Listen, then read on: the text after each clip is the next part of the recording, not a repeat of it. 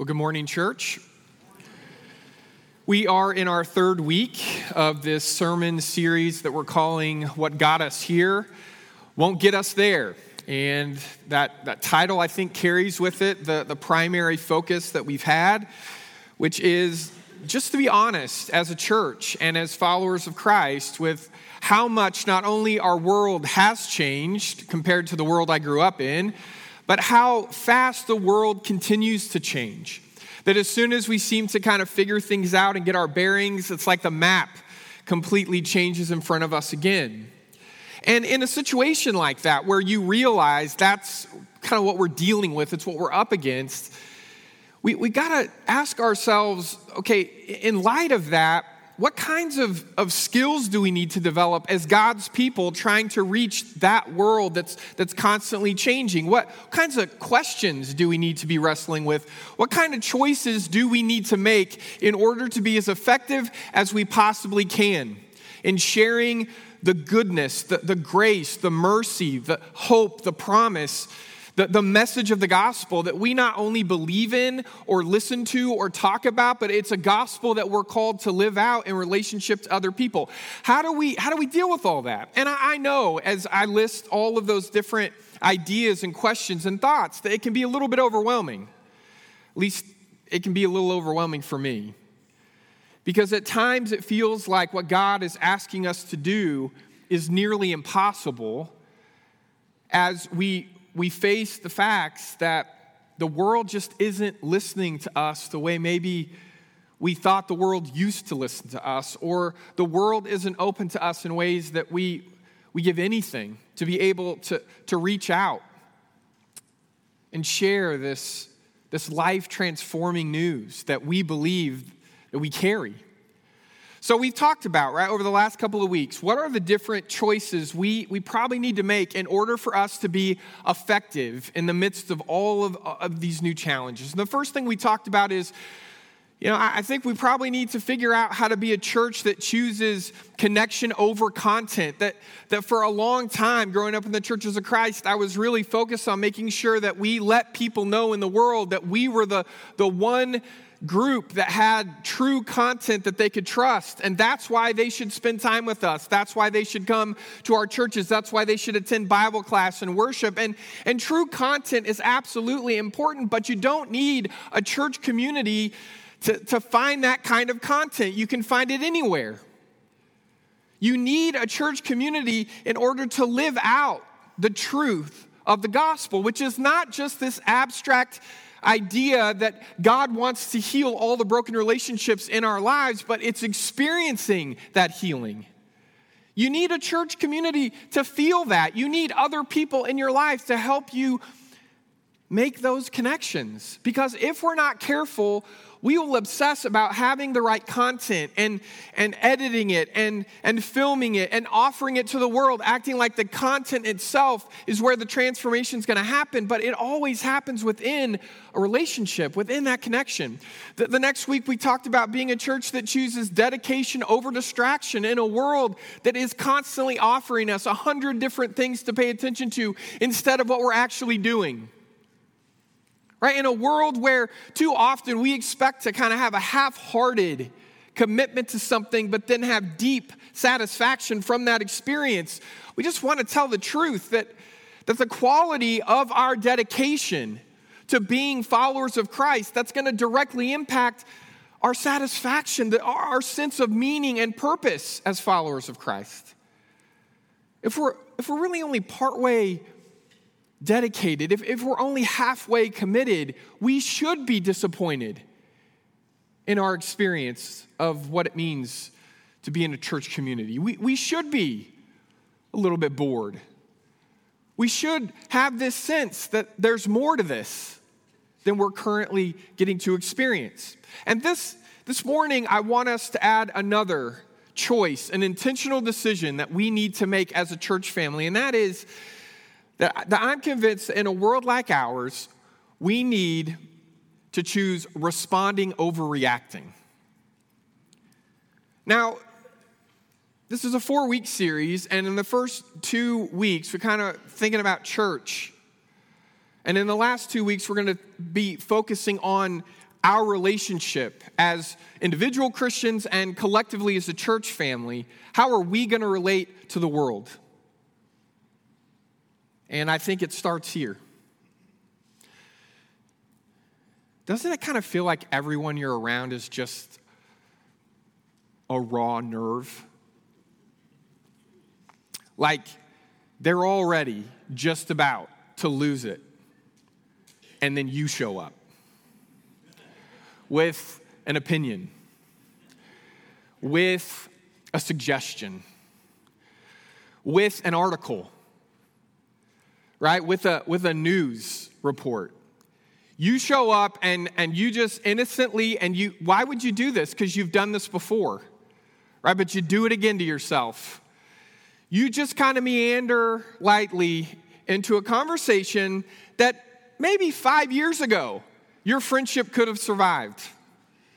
But now, that person is dealing with so much stuff, and there's so much stress and so much anxiety that you start to say, hey, I came across this the other day. What do you think? And it just, right then, you realize if you could go back 35 seconds, you'd give anything to go back and say, you know what, let's just talk about something else. Something I know before we start visiting, we already agree about it. We live in a world, I'm convinced of this, where more and more of us are addicted to outrage. It makes us feel alive. It gets our heart pumping. It gets our pulse rate up. And we start to get addicted to that sense of, man, this is worth going nuclear over. Whatever it is. You know, I'm shocked at how often I underestimate someone's ability to freak out on me. I'm shocked at how often I underestimate my ability to freak out over nothing at all. I don't even know. You could start talking to me in the middle of a Tuesday about something, and you could start the sentence, and I think we're fine. And then all of a sudden, you say something, and it's like, uh-oh. I need to roll my sleeves up because we're going to have it out right here, right now. Now, verbally, right? I've never won a physical fight in my life, and I'm pretty sure I couldn't.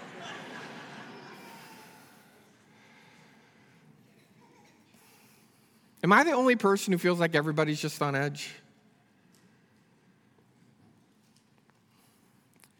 Every time as a church leadership, we have to meet to talk about doing anything. I mean anything.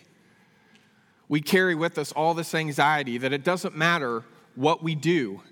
It's going to really frustrate and offend somebody. And that too often in our culture now, the way we maintain unity is by agreeing about everything all the time. And if we realize there's a disagreement, it may mean that we can't stay in a relationship with one another. And so we're just not going to bring it up, and we're not going to talk about it, and we're just going to focus on the things we know we agree on. That's not just true in church. It's true in every human institution. It's true in every community I'm aware of. We are getting to the point of deciding ahead of time that if somebody disagrees with me, they're my enemy. They're what's wrong with the world. It's their fault. And I'm done. And there's got to be a place in this world where you can come and people tell you when you're coming in the door, hey, we're not going to agree about everything here. We're going to talk about everything. We're going to pray about everything. We're still not going to agree about everything, but you know what? You're still welcome here. Do you know how countercultural that would be in this moment in time? In a world that's addicted to outrage, to get to come to a place not where they say, hey, we're going to maintain unity if we all express our thoughts exactly the same way, but if we just coming in the door, yeah, you know what? We're not going to. In fact, we want you to know up front, we're just not, that's not the goal. The goal isn't to maintain unity. Through our own efforts and through our own way of enforcing how people think and what they say and what their opinion is. We're not doing that because there's too much at stake. And God has called us to something deeper than that. It's not, unity that can only be maintained through everybody having the same exact perspective on everything is a sad excuse for the unity that Jesus died for.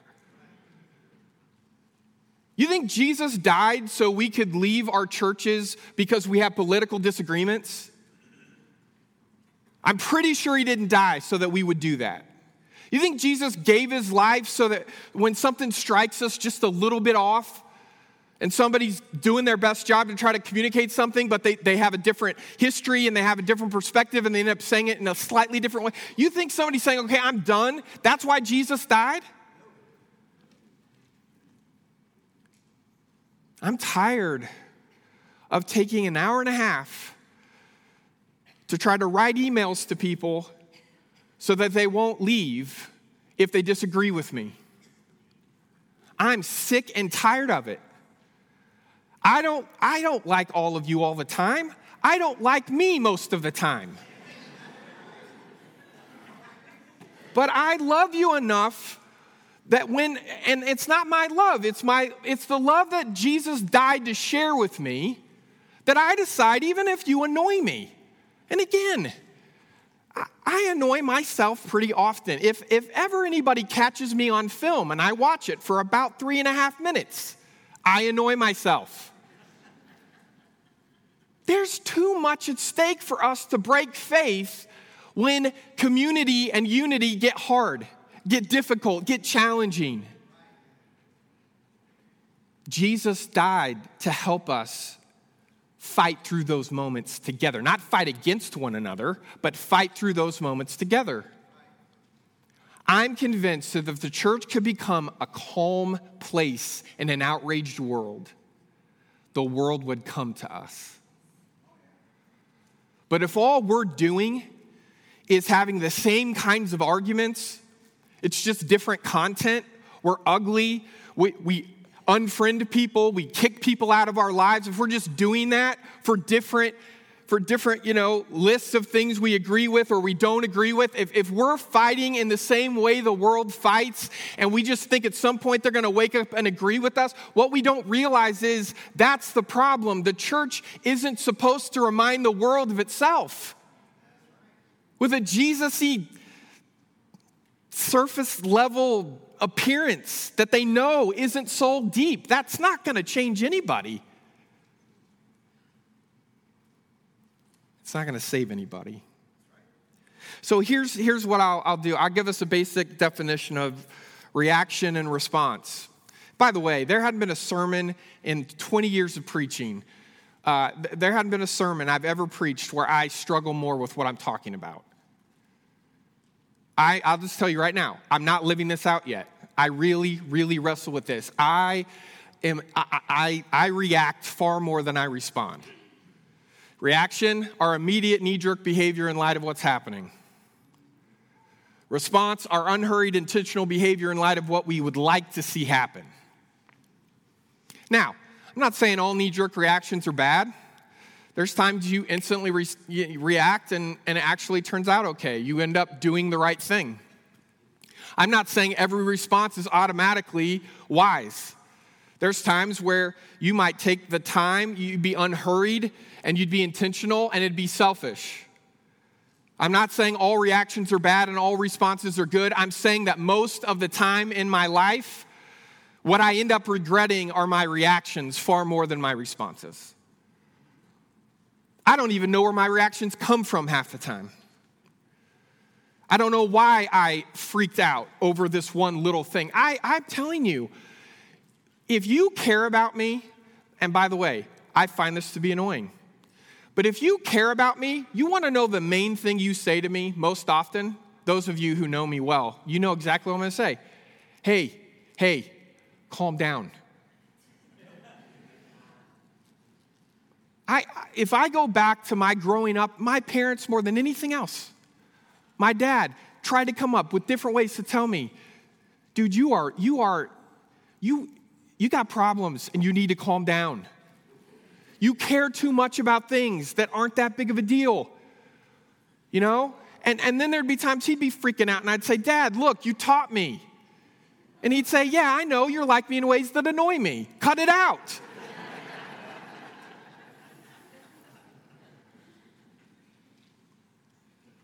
And when someone tells you to calm down, it can feel dismissive, and maybe sometimes that's what they're being. But in other ways, people who care deeply about you, who can see from a few steps back that you've blown this problem up into this global issue that's going to ruin everything, and they say to you, you need to calm down. Could you just take a breath?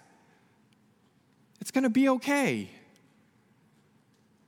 I think most of the time, our immediate knee-jerk reaction is a behavior that proves that we trust ourselves more than God to solve our problems. We react out of that fear that someone's got to do something and it's got to be me. What would it mean for us to respond out of a sense of confidence that we can't fix what's broken in our world by conquering our world? God's going to fix what's broken in our world. God's going to heal what's broken in our world when we trust God more than ourselves to do it. And we look for ways where it's starting to happen and we join in. In 1 Peter 3, starting in verse 9, Peter writes, "Don't repay evil with evil or insult with insult. On the contrary, repay evil with blessing." That's not your knee-jerk reaction, right? Your knee-jerk reaction is to get even. He says, respond with a blessing, because to this you were called, so that you may inherit a blessing. For whoever among you would love life and see good days must keep your tongue from evil and your lips from deceitful speech. Turn from evil and do good. Seek peace and pursue it. For the eyes of the Lord are on the righteous, and his ears are attentive to their prayer, but the face of the Lord is against those who do evil. Who's going to harm you if you're eager to do good?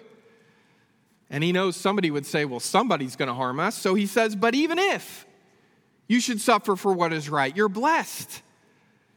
And then he gets to the heart of how we react and why we react. Don't fear them. Don't fear their threats. Don't be frightened. But in your hearts, revere Christ as Lord. Always be prepared to give an answer to everyone who asks you to give the reason for the hope you have. But do this with gentleness and respect, keeping a clear conscience, so that those who speak maliciously against your good behavior in Christ may be ashamed of their slander. It is better, if it's God's will. Now, Peter's not saying it's always God's will, but he says it is better, if it's God's will, to suffer for doing good than for doing evil. Look, if I had to boil down what Peter's saying here, it's that we are not called to win the culture wars at any cost. We're called to invite people to follow the Prince of Peace, no matter the cost. And brothers and sisters, I'm just going to be honest with you. I'm afraid that we have forgotten who we're called to be in relationship to the world. And that we think it's our job to win, to overcome, to be able to call all the shots.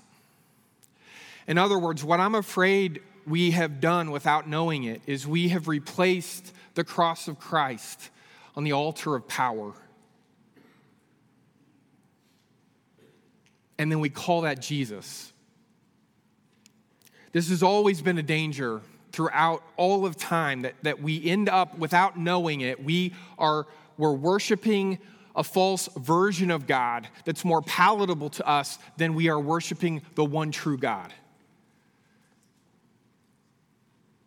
God doesn't promise us that in the end, we're going to get to call all the shots. God promises us that in the end, his kingdom will come in its fullness. And there's not going to be factions and sides. There's going to be a kingdom that we all get to be in. And the one thing that we always have to remind ourselves is we're in a kingdom, and we are most definitely never, ever going to be the king. We already have a king. Jesus is our king, right? In our hearts, revere Jesus as Lord.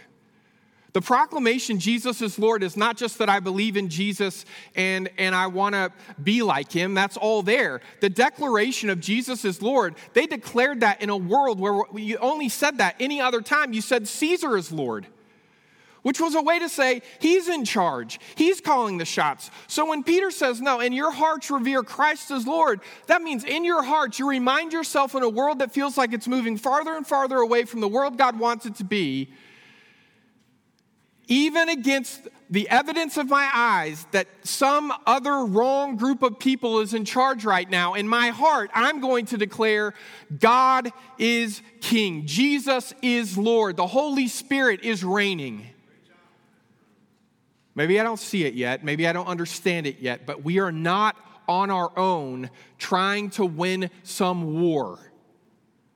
We're trying to live lives that are marked by the way of life of the Prince of Peace. Now, I want to be clear about the Prince of Peace, that whole idea of seeking peace and pursuing it. Peace is not the absence of conflict. Peace is the presence of wholeness in our relationships and in our lives. It's the deepest form of what life can be.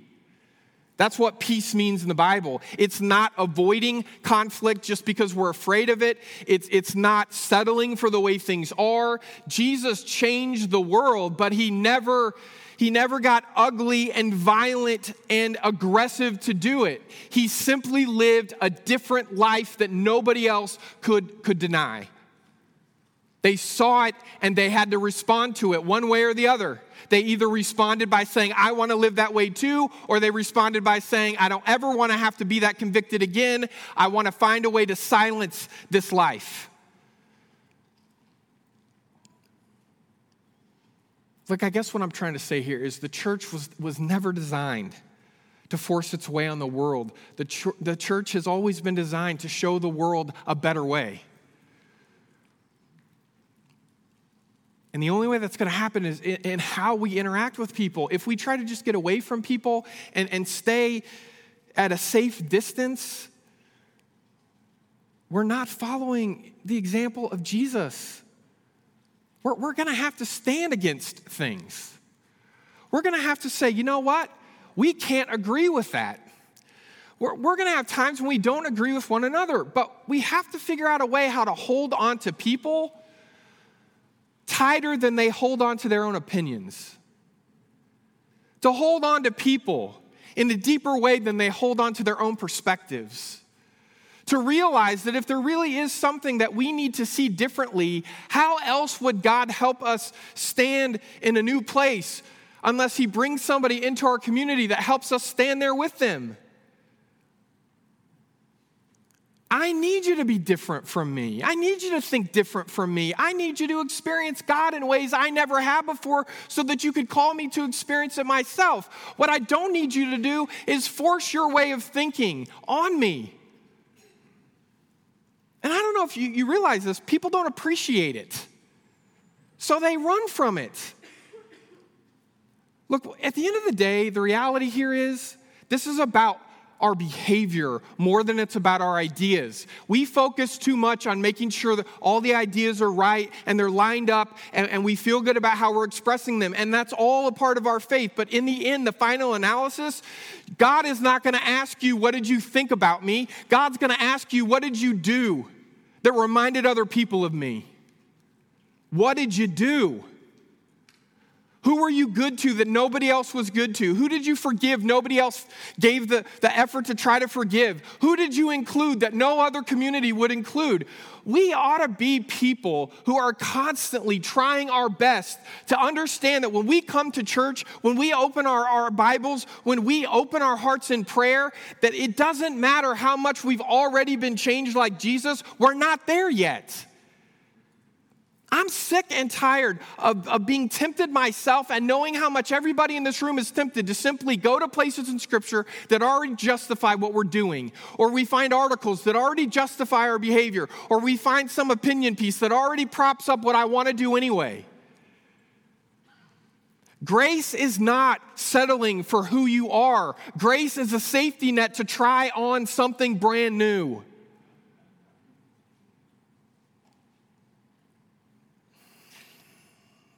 I'm not frustrated with you. I'm frustrated with me. I want to be honest with you as much as I possibly can be. It's difficult, it's not like it's just me and one other person here.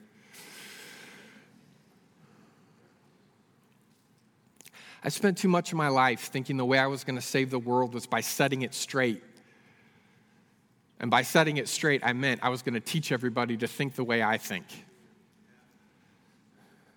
And in trying to get ready to get everybody to think the way I think, I've distanced myself from them. I've argued with them. I've decided that if they don't already want to listen to what I have to say, then there's really no reason for me to spend any time with it. All of this stuff in my heart and in my life, I've come to the place where what I'm mostly worried about when I wake up in the morning is, how am I going to find a way in all that I'm doing? How am I going to find a way to help somebody who's about to give up, throw in the towel, decide they're not loved or accepted by anyone else?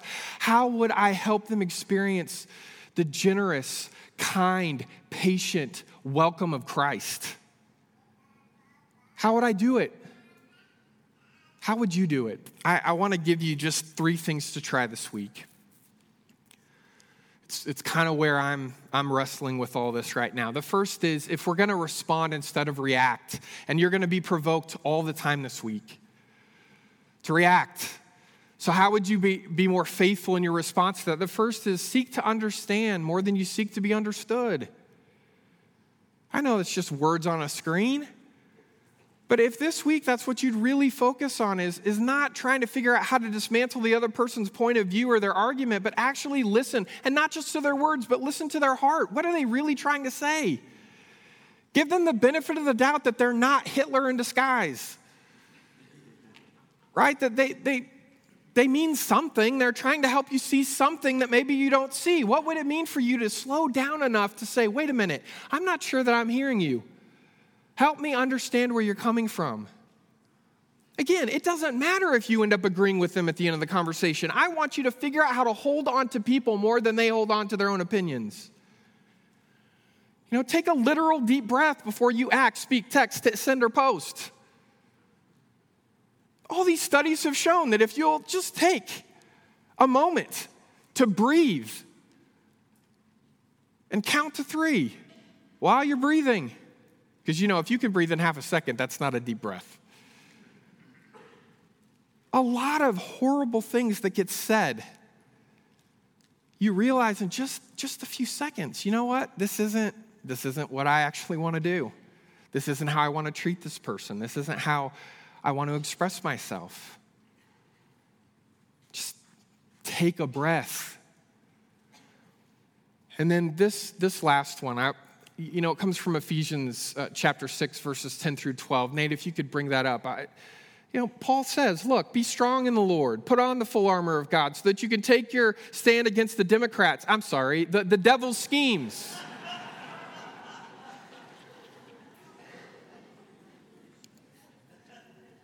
You fill in the blank there. Who do you put in there? Who are you taking a stand against? Who are you trying to take the world back from?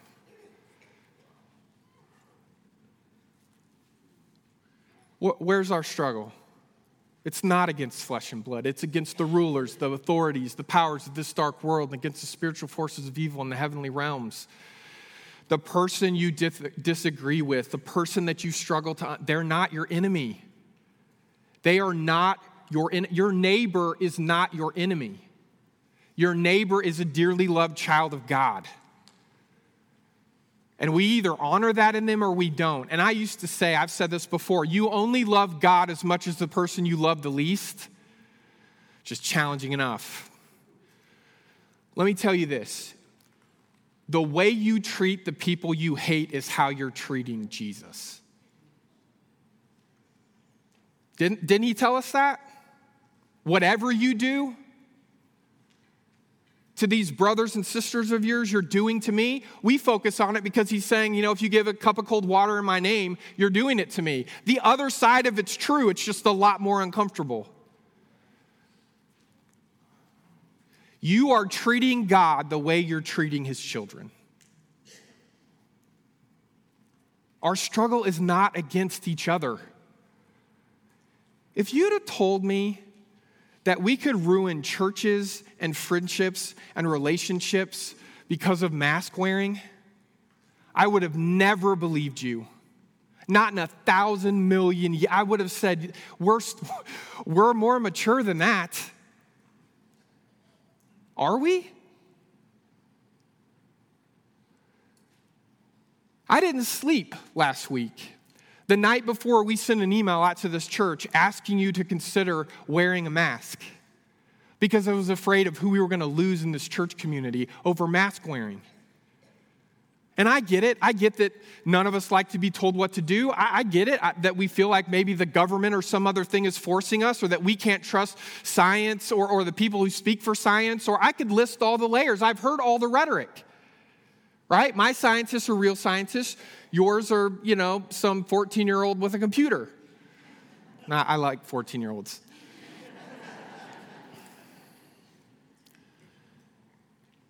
Our struggle is not against one another. It's not. And when we choose to divide over things that it's just because we don't agree, guess what? We weren't created to agree. We were created to have this diversity of thought and vision and experience and love each other beyond the disagreements. That's why Jesus died. Jesus died to help us understand what we do to one another when we break faith. Jesus was living, breathing love. And what did we do to that? We strung it up and killed it. Because we thought that our neighbor was our enemy, when our neighbor turned out to be God in disguise. We have got to be an oasis in a world that is dividing and tearing itself apart over differences of opinion. And I know they're strong, but I want to hold on to you tighter than you hold on to your opinions. And it's going to take God to help me do that.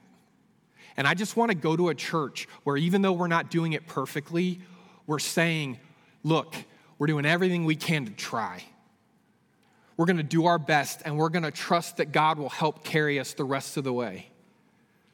I don't care if you agree with me about everything. The only thing I need you to agree with me on is that we love Jesus and we're trying to be like him. That's it. And even if you don't agree with that, I'm going to treat you like a dearly loved child of God because that's who you are, even if you don't know it yet.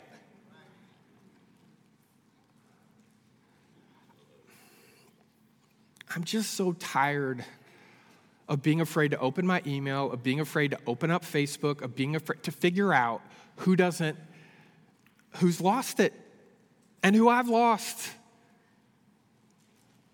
I want us to find a way forward together. I want us to chase after peace and pursue it. Not because we've cracked the code, but just because we're saying, I know we don't agree. We're never going to totally agree. It's okay. It's not a flaw, it's a feature. Because it helps us be the fullness of the body of Christ in the world.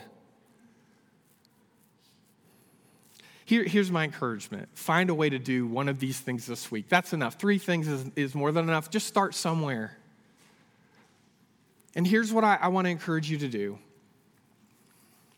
Keep holding on to people. We're going to get through this. We're going to get through this moment that's been so difficult. And I just want to make sure that we don't break our relationships in the meantime because we have to be right. I want us to hold on. It's what Jesus died and rose again to prove it. It's possible. With God, it is possible. We're going to sing together now, and as we do, I want you to open your heart to that possibility. That we're God's children, that everybody are dearly loved children of God, and we can learn again how to treat each other in such a way where it honors who we are as followers of Jesus. Would you join with me now as we stand and sing?